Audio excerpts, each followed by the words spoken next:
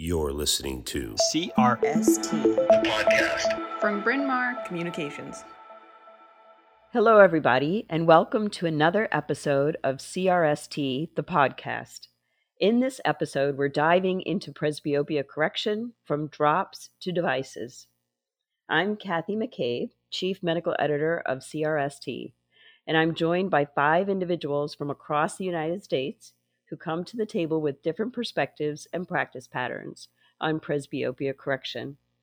My comrades for this discussion include Brian Schaefer, Mitch Schultz, Stephen Slade, Audrey Talley-Rostov, and Dagny Zhu. All of us on the panel have experience with a variety of presbyopia correction methods, but I'm sure that our preferred treatments and thoughts on patient selection all vary a bit. Let's jump right in by talking about the newest presbyopia treatment on the block, and that is pharmacologic agents. Right now, the only available presbyopia drop is Vuity, but others are on the way. So let's just start it off by saying, I always like to start a presbyopia discussion by first finding out who on the panel is presbyopic. Anybody willing to admit it? Oh, come on. I'm the only one. You are not. No, first let me say, as a revelation, I am fully 100% in the depths of presbyopia. So I'll kick it off, Steve, with that admission. I'm also fully enjoying my presbyopia to the max. Are you enjoying or enduring? That's what I wonder. Mostly enduring.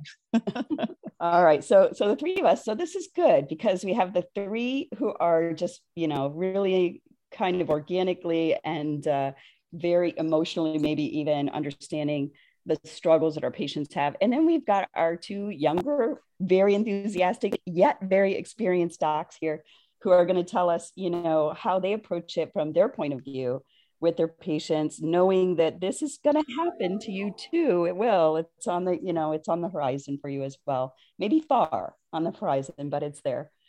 So anybody here already prescribing Vuity? Who's already had patients that they've prescribed or maybe even experienced it themselves? Well, okay. I have prescribed it. We have prescribed it from the office. I use Monovision, which I think is a wonderful tool for presbyopia, and I don't even own glasses readers at all. So I have not used it myself, but I have experimented on my wife with it. So we've become familiar with it. And how about you, Audrey? Have you used it, prescribed it? I'm with Steve. I also do Monovision, and I mostly like it. I actually, for operating, I put on glasses, but mostly I'm okay with my Monovision. I have tried Vuity on my husband, so I guess we are in the. I'll be the trifecta here because I also use a combination of mini Monovision and multifocal contact lenses, and I have tried it on my spouse as well. They all deserved it. They deserve it. They do. All the best. I was just saying, my husband, his brain can't do Monovision. It might be a multitasking thing too, but he can't do Monovision. And so we've been experimenting with a little bit of Vuity. And what was his experience with it? He said that it stung when he put it in. And I don't know if he thought it made a big difference. I thought it made somewhat of a difference, I would say. And so I wouldn't call it a huge success, but I'd call it maybe a mild success.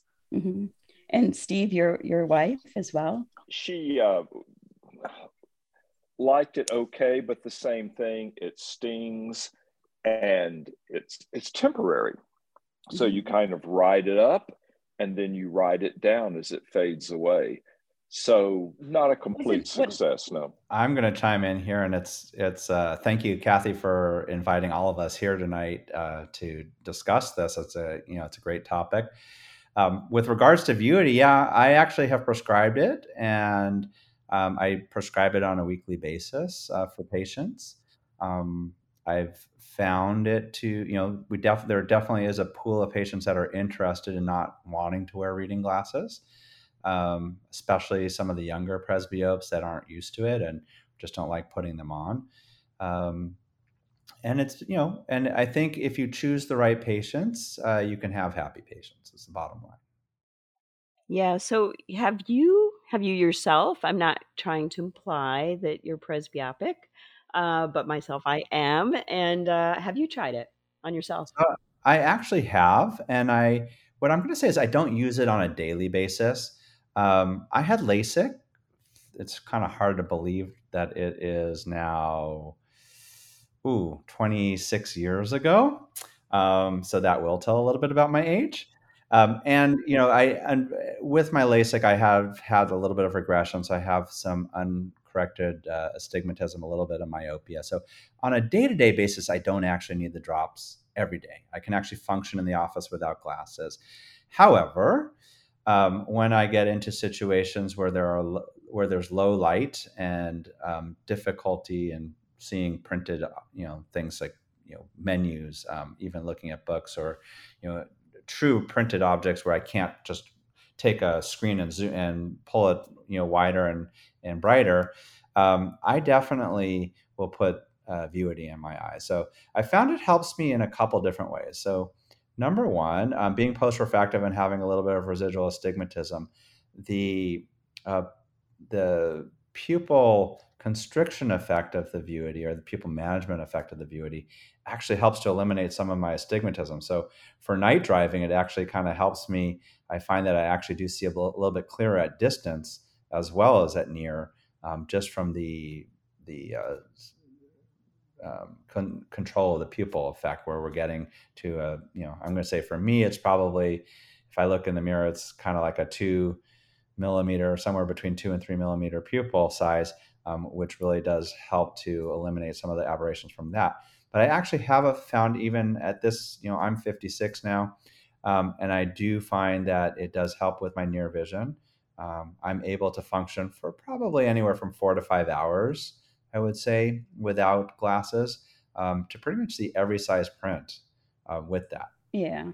Okay, so Dagny and Brian, I'm sure, you may have had experience with patients, maybe family members yourselves, and Vuity. And do you have any pearls as far as prescribing, or maybe patient selection, or feedback you've heard from patients? Let's start with Dagny. So I'm fortunate to work in a fairly busy refractive practice where I have patients coming in every day asking to be glasses free. And so I probably see 5 to 10 good candidates for Vuity a week. They're early presbyopes and they're not ready for surgery. And I personally don't feel comfortable doing a lens exchange and an emmetrope when their lens is still functioning, partially at least. And a lot of them don't tolerate monovision because they've had perfect vision all their lives. And so those are the patients that I've tried Vuity in. And I have to say that, I get like a variable response. For some patients, you don't see any improvement, but then quite a few you get really surprised. So I've dropped them in the chair, and 15 minutes later, I'll recheck their near vision. And so I've seen patients go from, even J10 to J1 in 15 minutes, and I've been pretty surprised. But typically I find that it works best in patients who are on the younger side, in their early 40s. They're really mild presbyopes, maybe J3, and it gets them to a sharper J1, sometimes even J1 plus. And so those are the patients that I typically aim for, although occasionally you will get the older patient who has a remarkable response. But pretty much, I don't really use age as a marker. I use lens function. So if they still have partial accommodation with their distance correction, they can get to J3 around there. I feel like Vuity might work well. And so I'm more motivated to try it in those patients. And Brian, anything different that you're doing with your patients? The biggest thing that I'm doing with my patients is having a really hard time figuring out how to use Presby drops. And part of this is completely my fault, because there's a couple things I'm passionate about. And one of those is getting people out of glasses. And the other thing is getting people off of eye drops. So Presby drops are kind of the perfectly opposite confluent interest to me, but it does seem to have its place. And as a ophthalmologist who's seeing patients and seeing surgical evaluations, I'm having a hard time really figuring out how to talk to the patients about it. We know that the patients that do best give it a good 2-week trial before deciding if they like it or not. It's almost like getting a new pair of glasses. You have to give the patient time to adjust to those glasses. The same thing is the case with pilocarpine. And we saw it with old glaucoma patients, and we're seeing it again with Vuity, where the first 2 weeks they say what Steve and Audrey said, it stings. Some patients are saying they get a little bit of dimness. And one of my practice administrators who tried it on herself, she kind of described that sensation you get if you get off of a cruise ship and you still feel like you're on the water. Mm-hmm. And those 2 weeks are the adjustment period. And as an ophthalmologist who is trying to get people out of glasses and off of eye drops, how do you actually guide them through that journey? And that's been my challenge. I don't know if you guys have had similar experiences. Yeah, I'm going to say that in my patient population, kind of a little bit of what you've all said, that might be a little stinging. That really has not been a barrier. I've had a few patients with a headache, and then this sort of difficult to describe sensation. Some people call it feeling dizzy, or I've heard somebody say it feels like they're in a movie, or everything's pixelated, or there is a little neuroadaptive part that happens in the early experience. So I totally agree with you, Brian. It's not a one-day, trial really to have success. But there are patients, and sometimes patients that surprise me because they're older than I think they would be, to have a really great success, who just love it and think it's life-changing for them. And there are other patients who think it's really great for certain circumstances, certain times that they want to be more glasses independent, but maybe not every single day. And then there's patients who I think would be a slam dunk. They're younger patients. They don't have a great need for a lot of increase in their near vision, and they just don't really respond. So I think we're still learning a lot about this drop. Coming back to you, Mitch, who do you have a special patient profile where you go, oh, this patient, I think they're really going to benefit from a pharmacologic treatment? Who would you say are your kind of go-to patient for that? Well, certainly I think pretty much all early presbyopes are good candidates. I think the key is really, I do look at what the total plus prescription is. So including their uncorrected refractive error, if they're a hyperope particularly, I kind of want to know what their uncorrected plus spherical equivalent is.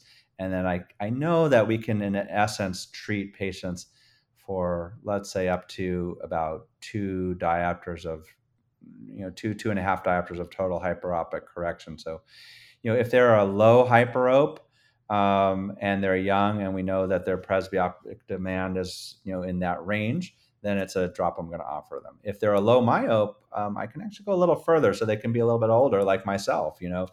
Being about a minus 0.75 spherical equivalent, and even though I'm a 225 ad, my effective ad is really 150 when I'm uncorrected. So therefore I fall in that range. So it's looking at the total refractive error, adding their uncorrected error as well as their presbyopic demand.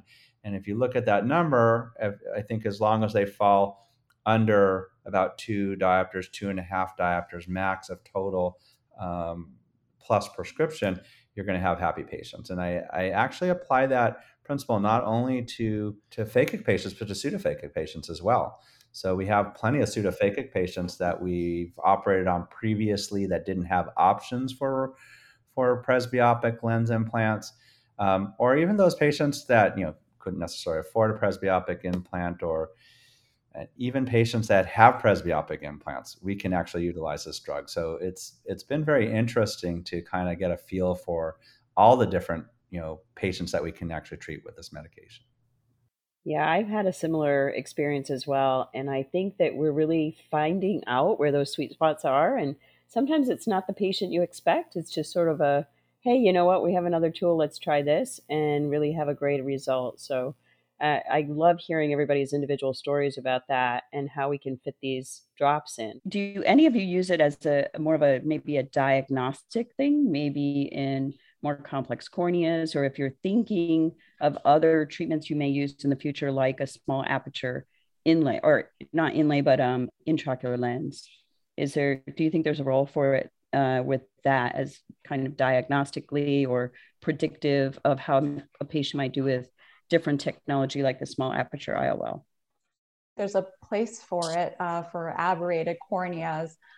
because we know with, pinhole optics, you're filtering out those peripherally scattered rays. And so when you bring down the pupil, you're able to create a much sharper image. And so patients who've complained of long-term halos and glare after LASIK, or those who may have corneal scars or keratoconus, those are definitely patients that would be ideal for a pupil modulating drop and potentially the IC8 small aperture lens in the future.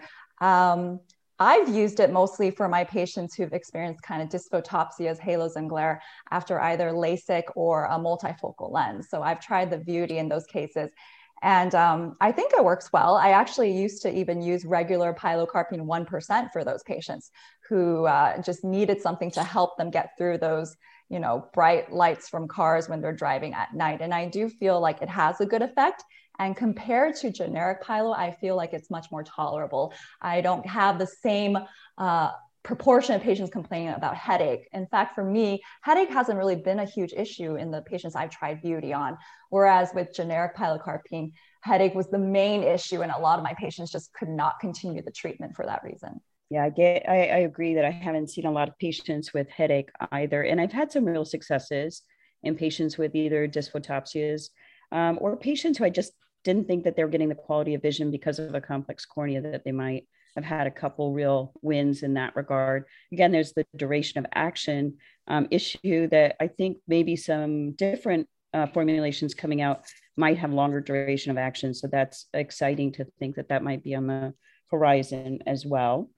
And any other pearls for using or trying these drops? Do you see any role in that sort of thing for your patients as well, Steve, for instance? No, I mean, I think the main thing is diagnostic. But, when I look at these drops, again, they're all temporary.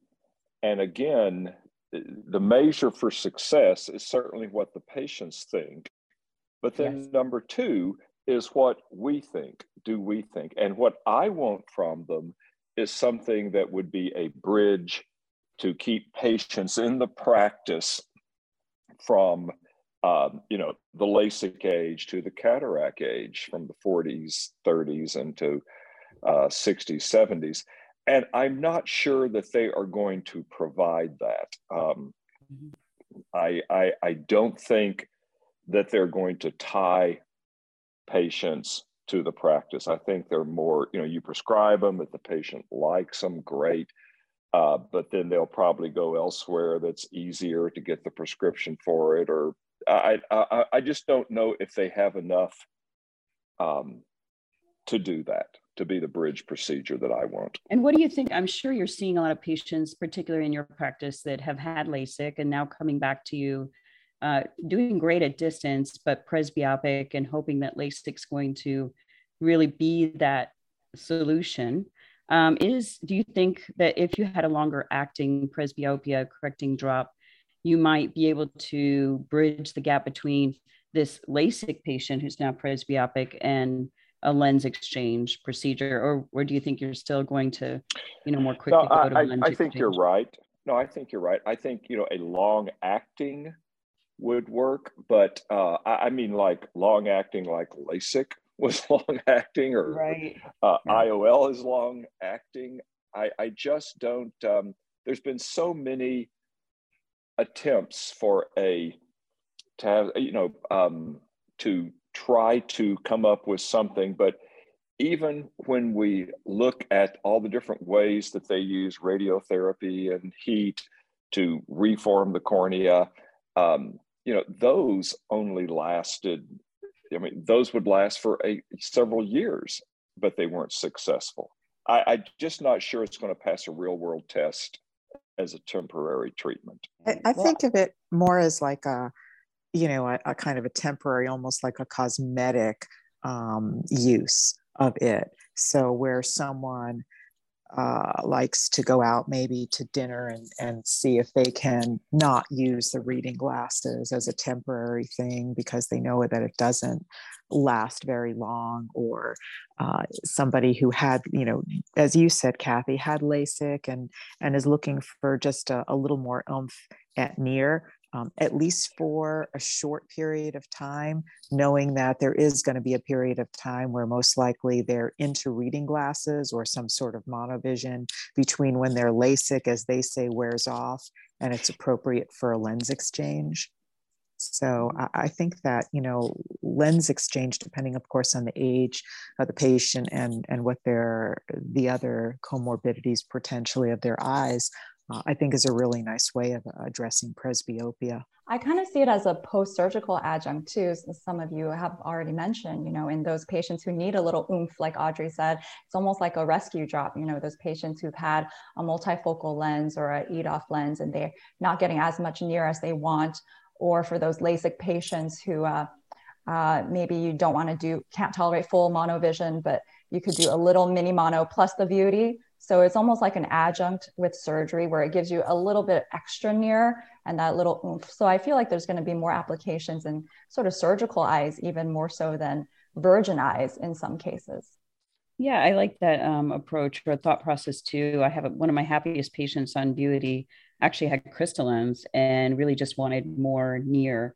And it actually improved her distance to some degree too. She had a little residual astigmatism. So I think you're right that a little extra oomph, even in those patients who are post-surgical, either with IOLs or LASIK, I think, or even monovision, as you suggested, it could be a great adjunct, especially as we have other formulations to look at in the future. We know there's a lot of other drops coming out on the market too. And what do you think are going to be some of the differentiators between the different drop categories as they come out? How are we going to think about these drops once we have more than one to offer? Well, again, I think there are multiple factors. So, some of the medications that we're using, so that, we're looking at drops, I think, duration of action, I think, is going to be a huge issue. So as we have some of the newer products available that have longer duration of action, I think that will be a significant factor for patients because, number one, nobody either wants to think about it or wants to have to worry about carrying bottles around or even carrying disposable drops around with them, and they don't want to go through a period where they're seeing well and then all of a sudden they're not seeing well and then they have to put another drop in to see well again. So I do think duration of action is going to probably be the largest differentiator as the market matures. Do you think, when I'm thinking about duration of action, sometimes I think, well, there are going to be circumstances where patients want a shorter duration of action too, because maybe they have to do something, at night and they really do find a dimming effect if it's persistent. So I think you're right. I totally agree that'll be a differentiator. Yeah, I mean, that's a really great observation. There are some patients, certainly when we first got our hands on this drop and, it was hard to come by and I was kind of giving it out like gold to friends and things like that. But hearing the feedback, so, the patients that we see, we don't really get the feedback necessarily because we give them the prescription and we send them out and then we may not see them for 6 months or a year even. I don't bring the patients back to see how they're doing on Vuity. However, my family members and friends and things like that, where I do see them on a regular basis, I've been able to get feedback from them to kind of gauge. Some of them, definitely have, experienced the dimming effect and don't feel real comfortable with it. And others like myself, I kind of noticed the dimming effect when I first put the drops in, but then it seems to go away. And I think my brain just kind of, is okay with it. But more than that, because when I don't wear glasses when I'm driving at nighttime, I don't see that great. I mean, fortunately I have a electric vehicle with a really big, screen that allows me to kind of know where I'm at. But, short of that, actually looking at the streets and things like that, I do find it's a little bit more challenging because I can't see the license plates or, the street signs aren't as sharp. But when I use Vuity, even though I have a little dimming effect, everything else is so much clearer that it kind of reminds me of when I had my LASIK originally. So I definitely, I personally like that effect, but I can certainly see that being an issue for some people who would kind of like it to wear off as they leave work as well. But let's shift gears a little bit. And since we have been talking about lens options, let's dive a little bit deeper into that as well. So many patients with presbyopia are good candidates for IOL surgery. And although our colleagues in Europe now have many more IOLs to choose from than we do here in the US, we can always look on and see what we may have in the future. But even here, options are growing. We have lots of choices. So with the array of choices we have in the US, and even what we know is on the near future, kind of some of the newer approaches with monovision and maybe some monofocal plus and other solutions, let's just go around the whole table here and virtual table and see what your current go-to IOLs are for patients with presbyopia who really want that expanded range of vision. So we have lots of options. How about we're going to go in reverse order now. We'll start with you, Dagny, and tell us what's your go-to?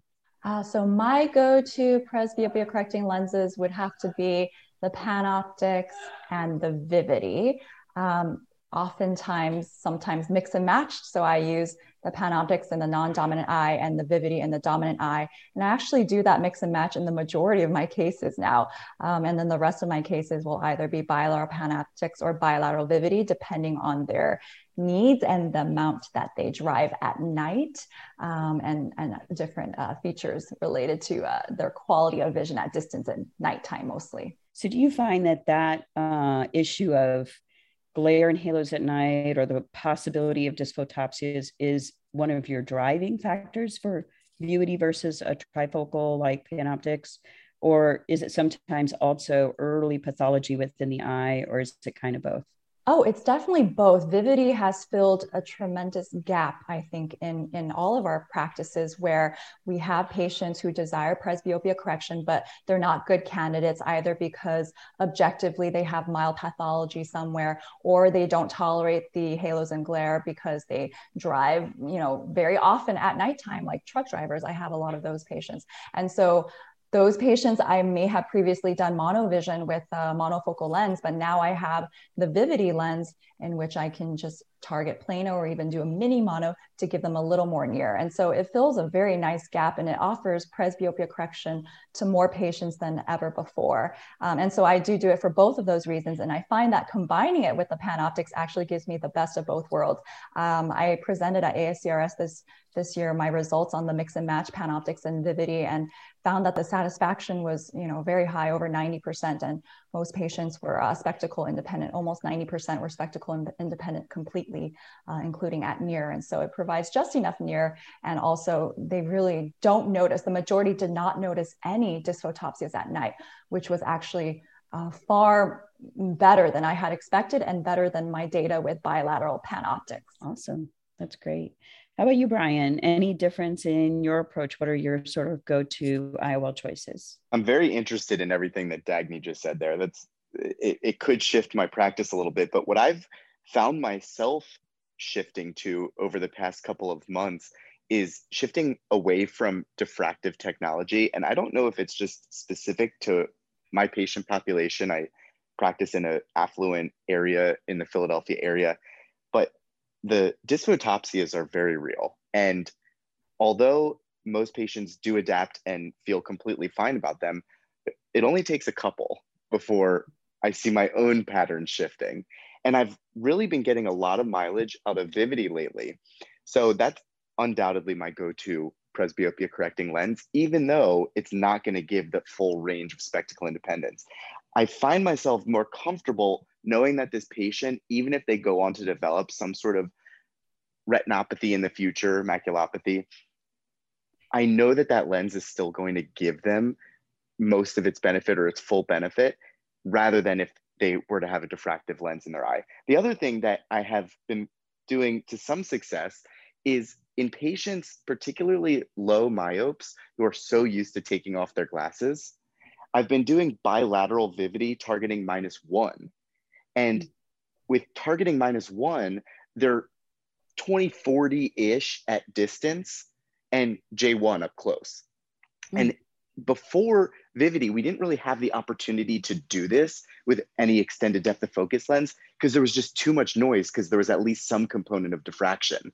But with Vivity, there's not that added noise because it's just the X-wave extended range. It's not really true diffraction. So I have had a lot of good success with that, and patients are extremely happy. These low myopes who their whole lives walk around the house without glasses anyway, and they're used to that distance blur and just popping on a pair of distance glasses. So I've really shifted to focusing on the near even more than the distance sometimes. I think that's very interesting. In those patients, I would consider, being closer to plano in their dominant eye.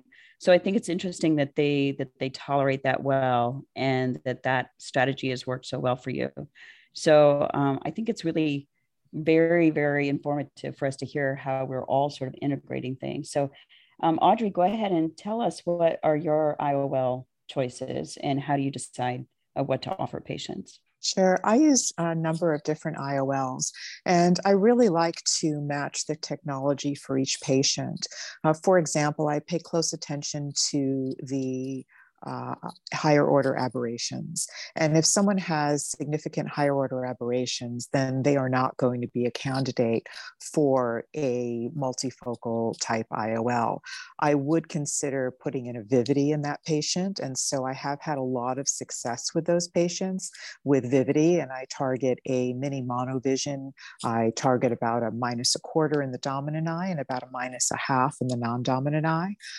If somebody's higher order aberrations are minimal, then I will do either a PanOptix or the Synergy IOL. I find that the Synergy, although there is glare and halos there, as there is with the PanOptix, it gives a little more pop at near than the PanOptix. And so again, I have a discussion with the patient and really discover what it is that they want to do and need to do. And if, for example, I have a few lawyers who really wanted a lot more pop at near, they understood that they would have glare and halos at night. And actually, one of my husband's friends, who's a lawyer, says that everyone looks like an angel at night, right, because of the halos. But that he loves being glasses independent. I also use the LAL, and for anybody who's had previous LASIK or RK, my go-to lens right now is the light adjustable lens, again, targeting a little bit of mini monovision. And, it is adjustable. You've got essentially 4 shots on goal there. And I find that patients are very, very happy there with the light adjustable lens because you are getting that extended depth of focus. And so for me, I don't just have one lens. I also, as Dagny does, I also do some mix and match. I actually did a couple of cases today where they had a PanOptix in one eye, and I put in a Vivity in their other eye. And so I really use all of the different technologies, and I try to make it the correct technology, matching it for each patient. Yeah, I love that we have so many choices, so we can really, drill down. Even after the first eye is implanted with one lens, we can assess how the patient's responding and what their residual refractive needs are, or where they're still seeing a deficit, and fill in the blank, so to speak, with technology with their other eye. And we're going to come back to light adjustable lens, but I first want to hear from Steve. What are you doing in your practice? Well, love the different choices, and that's really become our job, hasn't it? To figure out which lens for which patient. PanOptix is what we use the most. I am very excited about the results with PanOptix. It's also fascinating how different opinions we have. We used a lot of Vivities, and we don't anymore because we were taking them out. It's not the number of good cases, it's the number of bad cases. And our explant rate with Vivity was just too high. We use second most, we'll use LALs, and all the good things that have been said about them, I agree with. They're so powerful. What I wish we had was a better lens for people that maybe have a little bit of, the hyperopic LASIKs, maybe a little bit of compromise in their corneas. I thought the Symphony was terrific for that. They're coming out with a new Symphony that we're going to be using soon, and I hope that will work. But just 2 or 3 years ago, one of my friends in Europe said, when we were all using restores and bifocals, he said, we just threw all those out, and now we use trifocals, and that's what we've done. Amazing what wonderful choices we have. What's your go-to, Mitch, for that? Well, thanks, Kathy. And it's really interesting to hear everybody's perspective here. So for me, I do look at a lot of different factors when I'm treating a patient with presbyopia. I mean, aside from the fact that we're obviously concerned about whether or not they may have discussing the potentials for night vision, glare and halos, things like that, I kind of want to know from the patient's perspective what type of near work they do. Do they actually, where do they like to hold things? Do they hold things really close? Or are they basically holding things at arm's length? Are they predominantly just really looking at their phone and iPads and computers? Or do they sit and read print? I mean, those are real factors in the decision-making process as far as what I'm going to talk to a patient about. But those aren't the only factors. Yeah. Do you use sorry to interrupt you, but do you use a questionnaire to kind of get to that ahead of speaking to the patient, or is that all just part of your conversation? We do. So we actually have Veracity. And so Veracity has a built-in questionnaire that every single pre-op actually goes through the questionnaire that we have in Veracity. So it kind of gives us a starting point to discuss with patients. But, one thing again, with questionnaires, I don't have it saying, where do you hold things? I kind of want a patient to show me where they hold things. So that's a major factor. Obviously, our questionnaires discuss, do you care about if you're going to have glare and halos at night? Is it more important to see, distance and intermediate, or do you really, really want to have distance, intermediate, and near? I mean, those are all things that the questionnaires help us with, but they don't answer all of our questions, obviously. And they don't tell us some of the anatomical considerations that are important. And for me, having been a proponent of really understanding the anatomy of the eye and understanding the visual pathway, some of the things I've identified over the last 10 years or so as we've been involved with presbyopia surgery has been really looking at not only just what a patient wants to be able to see, but we look at other factors like their line of sight. We look at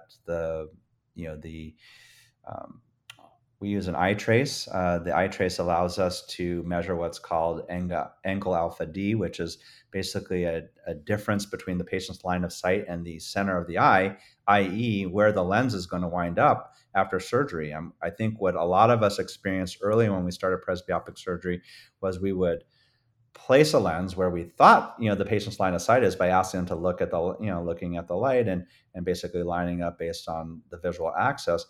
But post-operatively, what our experience was that those lenses don't always wind up at that spot, and we have decentrations. And so patients wind up looking not through the center of the lens. So I've been very particular when I look at patients, and it's more common in patients that start off as hyperopes. They tend to have a larger angle kappa, and several ways that people can look at that. If they don't have an eye trace, if you have an IOL Master 700, you can just look at the printouts and see, if the patient's, line of sight is close to the nasal aspect of the pupil. That's really a telltale sign for, hey, watch out kind of thing. So it's looking at all those factors for me in my decision-making process. That's kind of helping to avoid having problems or unhappy patients post-operatively. So let's say all of those factors, a patient, tells you they like to hold things close, they want to see things at distance, they're really active, they want all the ranges of vision that they can reasonably have. They have a healthy eye, their line of sight and the center of their eye all lines up perfectly on their preoperative assessment and everything looks good. So in that case, what's your go-to technology? How do you approach those patients? My go-to technology in the dominant eye right now is actually the Symphony OptiBlue lens. So it's a J&J lens. The Symphony lens was a good lens before, but we had a lot of complaints about glare and halos or spider webs. things like that for patients, and then not necessarily getting all the near demand that we were expecting. However, they've made some modifications to the lens. So they've kind of revamped their whole platform and put a violet blocker that's really helped to eliminate those complaints that we were having previously with glare, halos, spider webs. They've just disappeared completely. In addition, they've modified the haptics. So one of the issues that we had previously was the toric patients, where the lenses were rotating on us, and patients were looking good at day one, but they would come back 3 months later and all of a sudden their vision had deteriorated and the lens rotated 40 degrees. That's not happening anymore. These lenses, the new haptic design has really eliminated that process. And what I like about the lens, relative to the trifocal lenses, which I still do use, and we'll talk about that in a minute. What I like about the lens is really there's very little light loss at nighttime. So the patients have high contrast, they have good night vision, which I think is something we have to counsel our patients when we use trifocal lenses about, is that there definitely are some issues with night vision and loss of light. When we look at the PanOptix lens, which I also use, I am a little bit more cautious about the patients who are driving at nighttime with the lens. It's not that I don't use it; I definitely do use it, but I tend to kind of like when I was doing multifocals, I tend to prefer those lenses for patients that are maybe not necessarily doing as much night driving, but do have this near demand where they really like to hold things a little bit closer and want that kind of seamless vision from 14 inches, through the range of vision. So with the Symphony lens, what I do is I will place that in their dominant eye and see where they wind up postoperatively. The majority of patients are actually very, very happy with the range of vision that they achieve with that lens. However, if they don't achieve the range that they're desiring in their non-dominant eye, I still now have options for giving them more near. So I can actually go to either the sort of medium ad Tecnis multifocal lens, or I'll even consider a Synergy lens in their non-dominant eye. I think, one of my discouraging points with the Synergy lens was just the real tight landing zone that the lens has. And if you're off by plus or minus a quarter, it's a very unforgiving lens and the patients are complaining. However, as a second eye or non-dominant eye lens, where I have the experience from the first eye and I can actually fine tune based on that experience and really now be able to account for effective lens position a little bit more accurately, I will then go to a Synergy in the second eye, which will give them that same range. And it has the same, it's built on the same platform. It's kind of similar to I would say a lot of my colleagues that are on the panel here who are using Vivity and PanOptix in the same kind of mix. But for me, I just find that the near results are better with Symphony than Vivity in my hands anyways. And then I don't really want to kind of mix platforms. I kind of want to stay within the same platform if I'm going to look for more near. And so I can go with Synergy or the Tecnis multifocal, one or the other. Do you ever offset Symphony a little bit to give you a little more near? Yeah. So if they're generally happy, I don't want to offset too much, but the dominant eye, definitely go plano to minus a quarter. But for the non-dominant eye, I will, just like I will with certain monofocal lenses, I'll go minus a quarter to minus a half. I think with any of these lenses, if we're off more than minus eight, the nice thing is this does have a little bit bigger sweet spot. So you can go to minus a half, but just like everything else, I think if you try to push it too far, you go to minus three quarters, you're not going to be happy. And again, I've experienced that with Vivity as well. So, I think that the range is really, we can push it minus a quarter, minus a half. And I'll be honest with you, I have a lot of patients when I do that are 20/20 distance and J1. Those patients I will consider PanOptix.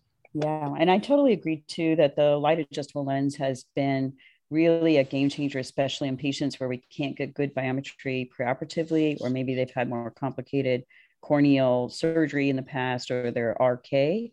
And it's been really great. And I'm I've been impressed with what range of near vision they get while they refract to very little myopia. So they definitely get an EDOF-like effect with the treatment. And it's a lot more work, I find, because there is that postoperative period where you feel like, oh, we're done, and you're not. But the end result is a lot of precision and really fine tuning the result, walking the patient through it so that they get to see, where they are currently, and you can make adjustments for the future. I've been very happy with LAL. I think I'm getting more comfortable, especially since they added the Active Shield last summer. I mean, one of the issues that we had early were some late changes with the lens, but since the development of Active Shield, or the release of Active Shield, we've had a great experience. Patients, with comfort, I can say patients don't have to wear the UV glasses all the time. I do have them wear them outdoors, in sunny situations, but indoors I don't ask them to wear them, and I don't ask them to wear them 24/7. What I find with the LAL, I'm using it in several scenarios more regularly. So patients who've done previous monovision, I think it's a great technology because we can play with it, different from monofocal IOLs. I think in my post-refractive patients, when they're asking for accuracy and effectiveness, I say, this is the best lens. I said, just like when you had LASIK, this is the lens that I can correct, as accurately as possible and with better results than I can do with any other lens. So I think that's another place. I mean, I'm really having a great experience with it with RK patients, post-RK patients, but definitely with my post-LASIK patients as well. And then any patients that don't want night vision aberrations, we do have, with the negative spherical aberration, or what we're doing with these lenses is we're actually steepening the center of the lens traditionally. So we're getting a little bit of a multifocal effect with that on these lenses. And that's how patients get more range of vision. And, and I think that's been a really great experience for patients. You did kind of touch on this, Steve, too, having other options that help with more complicated patients. So I know we now have on the horizon the small aperture IOL, like the IC-8. Any thoughts on that? Anybody would like to comment on where they think that's going to fit in their practice? I'm super excited about it for my patients with previous RK, or I have a large thriving cornea practice, and I'd say there's a number of patients who could absolutely benefit from the technology who have these aberrated corneas. I know that the studies were done with so-called normal patients, and they get also a EDOF effect there as well. However, where I see it most useful is with the more aberrated corneas. I agree with Audrey. I'm probably going to start there as well with my aberrated corneas, post-RK, keratoconus, corneal scars. I've seen a lot of good data from our colleagues overseas showing pretty significant improvement in the best corrected vision after the IC-8 lens because they're decreasing those higher order aberrations. But it is a nice lens because you kind of get to hit two birds with one stone. You get the improvement of the image quality in these aberrated corneas, but you also get that extended depth of focus. And so it's sort of like you're offering almost a presbyopia correction to these aberrated eyes that you otherwise would not have ever been able to offer unless you did full-on monovision.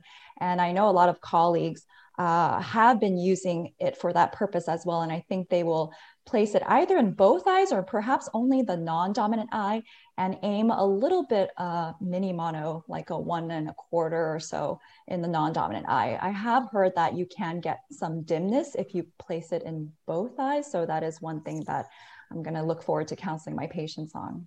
So interestingly enough, I've had several patients that have been waiting for the lens. And we keep getting told it's going to be here now. Hopefully it looks like the fall.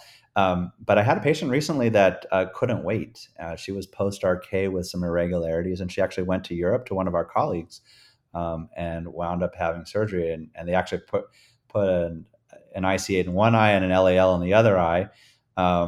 And it is. I was actually kind of impressed with the results in the IC-8. So I actually have a patient with an IC-8, not done by me, but I do have her and I'm monitoring her, and it's really amazing at the effect that it can have in reducing aberrations in patients that have irregular corneas, as well as extending depth of focus by having that small aperture. So I do see this as a lens that's going to find a place in my practice for sure, because I do see a lot of irregular corneas and things like that. Yeah, I think that one of the interesting things to me is when we have a refractive target that's labile, like a post-RK patient, is that you do get this refractive forgiveness, both for up to a diopter and a quarter of astigmatism and even a diopter of refractive error on either side of plano. And so if you think that things are moving throughout the day a little bit, and that's a moving target, something that has that added forgiveness throughout the day while still giving some increase in depth of focus with a little bit of, maybe a little bit of myopic offset to begin with, I think there can't be a better solution for patients who have something that's moving throughout the day, like an RK patient. And, and even the patients that don't have irregular corneas, I think that extended depth of field that the lens offers may be a choice for the patients that we don't necessarily want to do a lot of monovision, but by using this lens, we can get them more range of vision, just targeting distance or slightly off distance, without having to create a lot of night vision issues. Yeah, and the small aperture also gives some refractive forgiveness too, both for the spherical equivalent and residual astigmatism. Yeah, absolutely. Which is really a cool aspect of it too. In the patient, since you're one unique amongst us, Mitch, and having experience with this with your patient, did the patient notice that there was some dimming on the side with the IC8 compared to their LAL eye, or no comment on that? Well, so it's kind of early. So the patient recently had surgery, and I still I'm going to have to do the light adjustments for the patient on the eye that had the LAL. So she's not seeing as well. So she's actually seeing better with the IC8 lens right now than the LAL lens. And she's just so happy because of the fact that, there was really very limited options for her. I mean, there was nothing that was going to give her perfect vision. And, really her goal was to be able to drive, and she absolutely does not want to wear contact lenses. So even though she doesn't have a perfect refraction, it's really eliminated way. She had, I'm going to say, 4 to 7 diopters of astigmatism in her corneas. That IC8 lens is manifesting right now at plus a quarter, minus 125, and she's very happy with that. It's not your traditional thought process, necessarily. I mean, these patients that really have irregular corneas, if you can eliminate the majority of their aberration, most of them are going to be happy because you wouldn't have achieved it with another lens. Yeah, absolutely. And might be able to get them out of something else they might need, like a scleral lens or other solutions. Any pointers? And Brian, I'm going to ask you, do you have any pointers for surgeons who haven't really jumped in to presbyopia correcting IOLs? Anything you would say that might be, maybe an easier place to start, or reassurance that they have with today's technology? We have so many options available to us, and one of those options is going to work for at least somebody. So having lenses like the Vivity lens that are non-diffractive, so you can avoid the conversation of glare and halos, or if your practice has access to the light adjustable lens, these lenses are really low-hanging fruit because they're almost a lens you could put in just about anybody.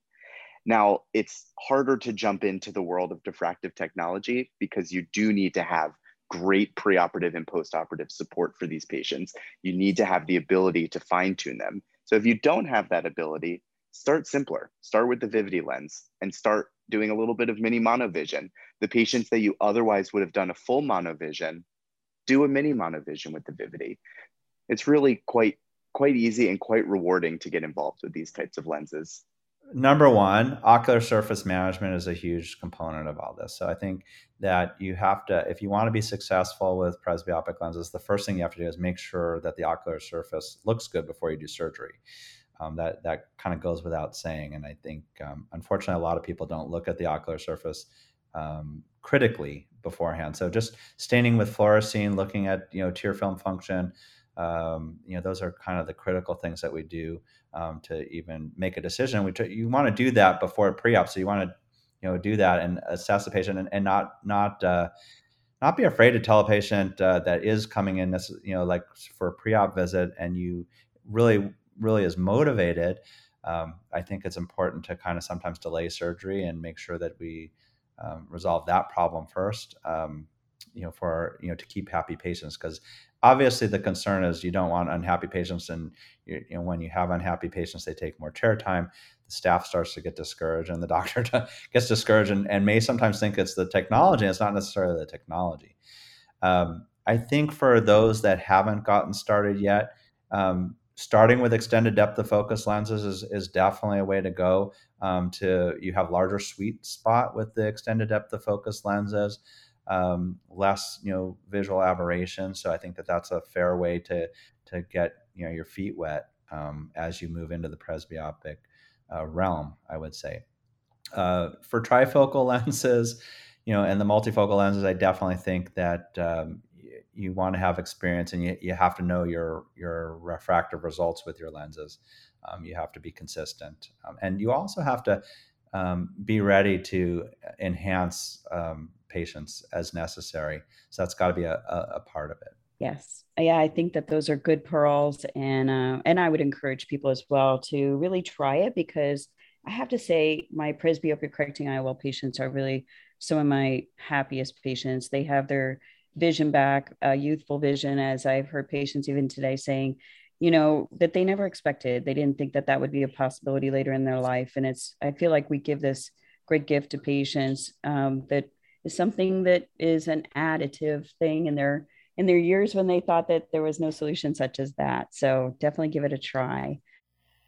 So we're going to shift gears, and instead of talking about drops or IOLs, what we're going to talk about now is LVC, laser vision correction. We have a number of different possibilities, from LASIK to PRK to SMILE.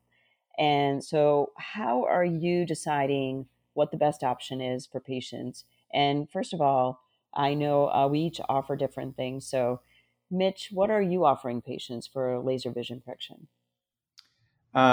So I don't have SMILE as an option for my patients currently.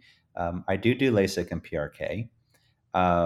And my decisions for LASIK and PRK really, I'm going to say primarily are, based on is the patient pseudophakic or phakic? So, I do actually do some pseudophakic presbyopia correction with LASIK for those patients that have had prior surgery and want to have some near.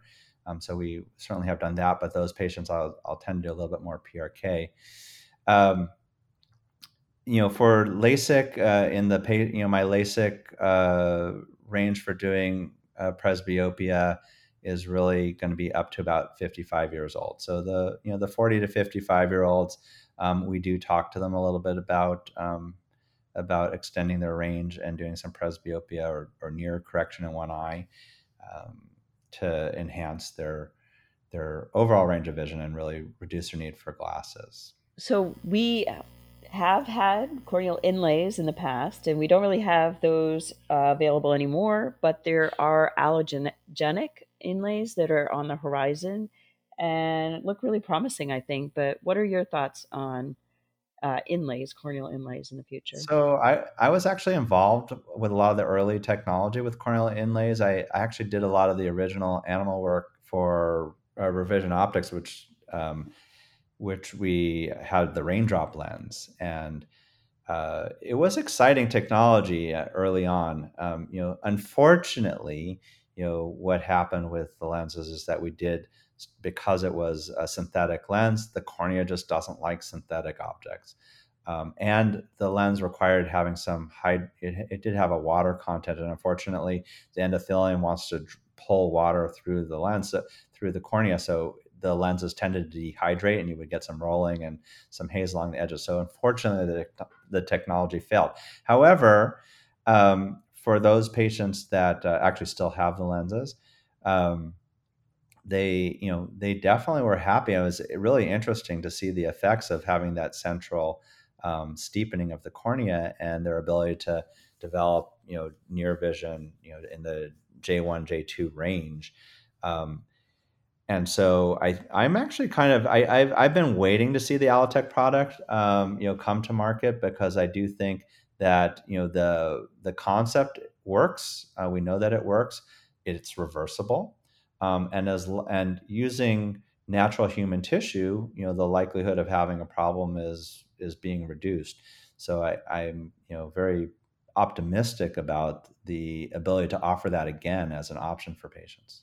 Any thoughts on new technologies that may be available in the future, such as laser to the sclera? Yeah, what are your thoughts?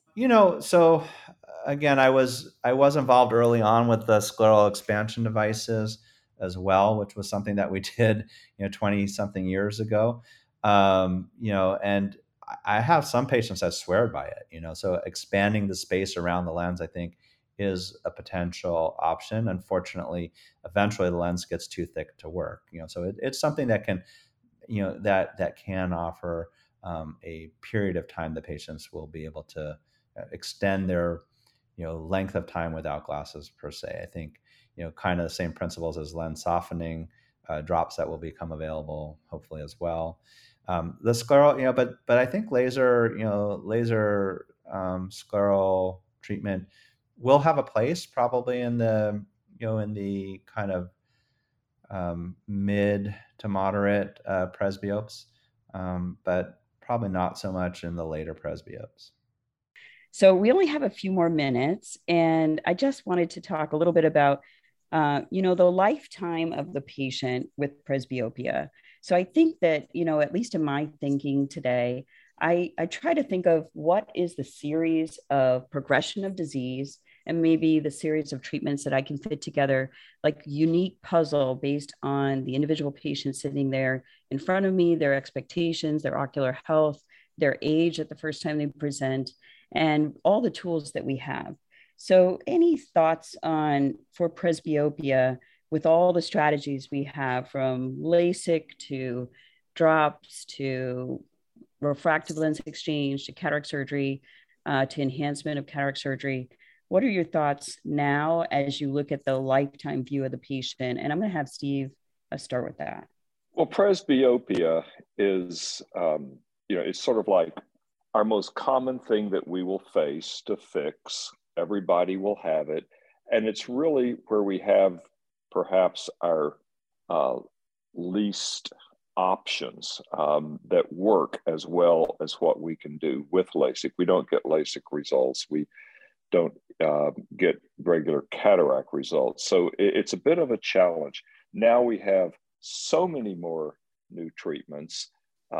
It's wonderful that I think perhaps for the first time, we can span the experience of a patient going through presbyopia. If the key is a bridge procedure, the key is to avoid exchanges or explants. And the key is to whatever we do in the first one or two, I'm thinking 3 procedures, whatever we do in the first 1 or 2 procedures, to have it be as compatible as possible with what we're going to do in the future. Yeah, fit them all together with the big picture in mind, right? Right. So is there anything on the horizon? I know you were saying maybe presbyopia drops isn't going to be the perfect bridge for you. Is there something else in development or on the horizon that you think might fill that role of a bridge treatment better or differently than drops? There's some candidates. I mean, one candidate is obvious, aggressive RLE, right? Mm-hmm. Just bringing that, which has good results, that procedure down into to meet LASIK. I mean, LASIK monovision is a wonderful procedure. Multifocal LASIK is not. So that's one effect. A inlay that is biocompatible is another option. I mean, the inlays that we had that passed the FDA didn't fail because of their results visually. They failed because of their biocompatibility. Mm-hmm. A drop, and this is not going to happen, but a very long-acting drop. So we may wind up, it looks like 3 procedures, but over lifetime, maybe we'll wind up with stretching LASIK and stretching LASIK up and stretching RLE down. How about Audrey? What about you as you're looking at your patient selection right now? How are you fitting the puzzles together, and what would be, your thoughts on the future? I think that a lot of it really is some education, at least for those sort of pre-presbyopic / early presbyopic myopes that I'm doing SMILE or LASIK on. And, trying to educate them and then offering them a presbyopic drop. I mean, as we discussed, it's not perfect, but at least for the moment, as Steve said, we're trying to increase the range of your, laser vision correction, SMILE or LASIK, and then decrease maybe where you're going to be starting your refractive lens exchange options. Of course, we want to be cognizant of some of the other issues, such as retinal detachment and high myopes. And so for the RLE group, you do want to calculate that as a risk, as well as some potential, I would say, mild concern about whether some of these presbyopic drops that have pilocarpine in it can also potentiate that. Again, not proven, just a few case reports and unclear whether this is related. But I think it's wise just to give pause to that as we are pushing the limits of both, perhaps. Those are great points, that nothing comes without potential risks and benefits that we weigh for each patient based on their individual needs and their individual eye health as well. So you never lose sight of that either. How about Brian? What's your approach with the spectrum of options, and anything you're excited about in the future? I definitely start the journey trying to see if the patient who's coming to me for laser vision correction at 39, 40, 41, I try and see if they'll tolerate a little tiny bit of an offset. And if they can tolerate even just the -50 in the non-dominant eye, or even up to -75 at age 40, I'll try and push them there, because I know they'll be happier as long as possible. While I love RLE, I think that these are some of the happiest patients I have. I also have a portion of my practice devoted to secondary IOLs. And every time I'm doing an RLE on somebody who's a little too young or a little on the younger side, I think about the longevity of that lens in the eye. And I think, and I hope, the majority of those lenses will stay put for a lifetime. But I also see patients 20, 30 years after cataract surgery and their lens is dangling. So I worry about that a little bit. So having a bridge to get them to the point where they are ready for officially cataract surgery would be really nice. And I don't know what that bridge looks like. And maybe it is pharmacologic, but in a sustained drug delivery form. Perhaps we enter the world of intracameral administration of a long-term miotic, or intracanalicular administration of that, or even just a contact lens. So I think that those things are all possibilities as the world of sustained drug delivery continues. And I hope that in the future, you and I, Kathy, are not handling 1 million dislocated IOLs. When you were saying that, I was just thinking about my clinic that's always full of dislocated IOLs too. We need to find better solutions for them. We'll work on that. One nice thing is the presbyopic drops that we now have available to us is going to sort of pre-identify patients that want to have refractive IOLs. So we're conditioning them already.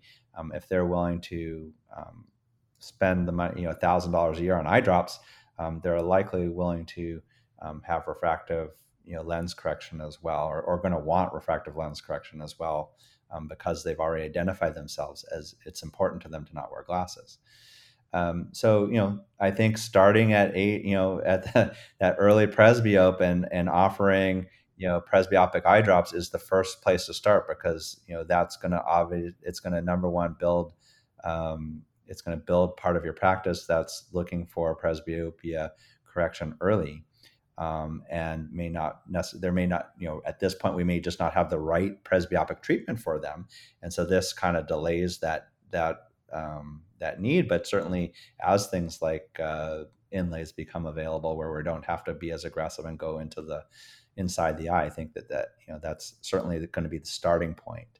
Presbyopic inlays and laser, like you said, is going to be the next phase. It's going to be for the early, the presbyopes that are 45 to 55 that, don't really have lens changes. I'm always hesitant to do refractive lensectomy, certainly in myopes or patients that haven't had prior PVDs or we don't see any vitreous attachment, where we certainly could potentially cause a problem if we operate on them too early. So I think that that's going to be kind of the second range for patients, and then obviously we start to get into our lens-based procedures, I think, for our patients. That's great. And I think the presbyopia is an opportunity to create a relationship early on with patients who we may not have seen prior, to let them know that we're there listening, caring about their needs, coming up with solutions that work for them for their different phases of life. And then hopefully, encouraging them, their family members and friends, to become future patients in the practice. And then lastly, something we didn't even talk about, but is also on the horizon, is the ability to adjust lenses that are already in the eye. So refractive lens indexing. I think that that's going to be something. We don't have that capacity right now, but I think 5-10 years from now, I think we will see that as part of the armamentarium that we have to offer patients. Yeah, I'm excited for that as well. So, and last but very much not least, Dagny, tell us your approach and what you're excited about. Yeah, I see myself as the patient's presbyopia physician over their lifetime, or at least once presbyopia onsets, because I'm not their Vuity doctor, I'm not their PanOptix doctor, I really am their presbyopia physician, and I'm choosing the best technologies for them at that period of their life. So early on, I think we're all trying to preserve their lens. So if their lens has partial accommodation, we don't want to replace it. We want to keep it there. And I think there are a lot of modalities that we have now that allow us to prolong the patient's natural lens. So for example, presbyopia drops, the corneal inlays with allogenic options, as well as even a phakic IOL that perhaps has some extended depth of focus or some sort of presbyopia correcting properties. I'm very excited about that. And even within the presbyopia drops category, I think there's a lot of innovation still to be done there. We've only seen one candidate so far, Vuity, of the many candidates coming down the line, some of which are also pilocarpine based and some of which also work on the pupil but are not pilocarpine based, and then some which even work on the lens itself and softening the lens. So I'm very excited to see what will become of those options and how we can help those patients. I do a large amount of RLEs in my practice and they're very happy, but I always try to preserve their natural lens because nothing beats Mother Nature, whenever possible. We all want to be 20 again with a perfect lens, right? I tell exactly.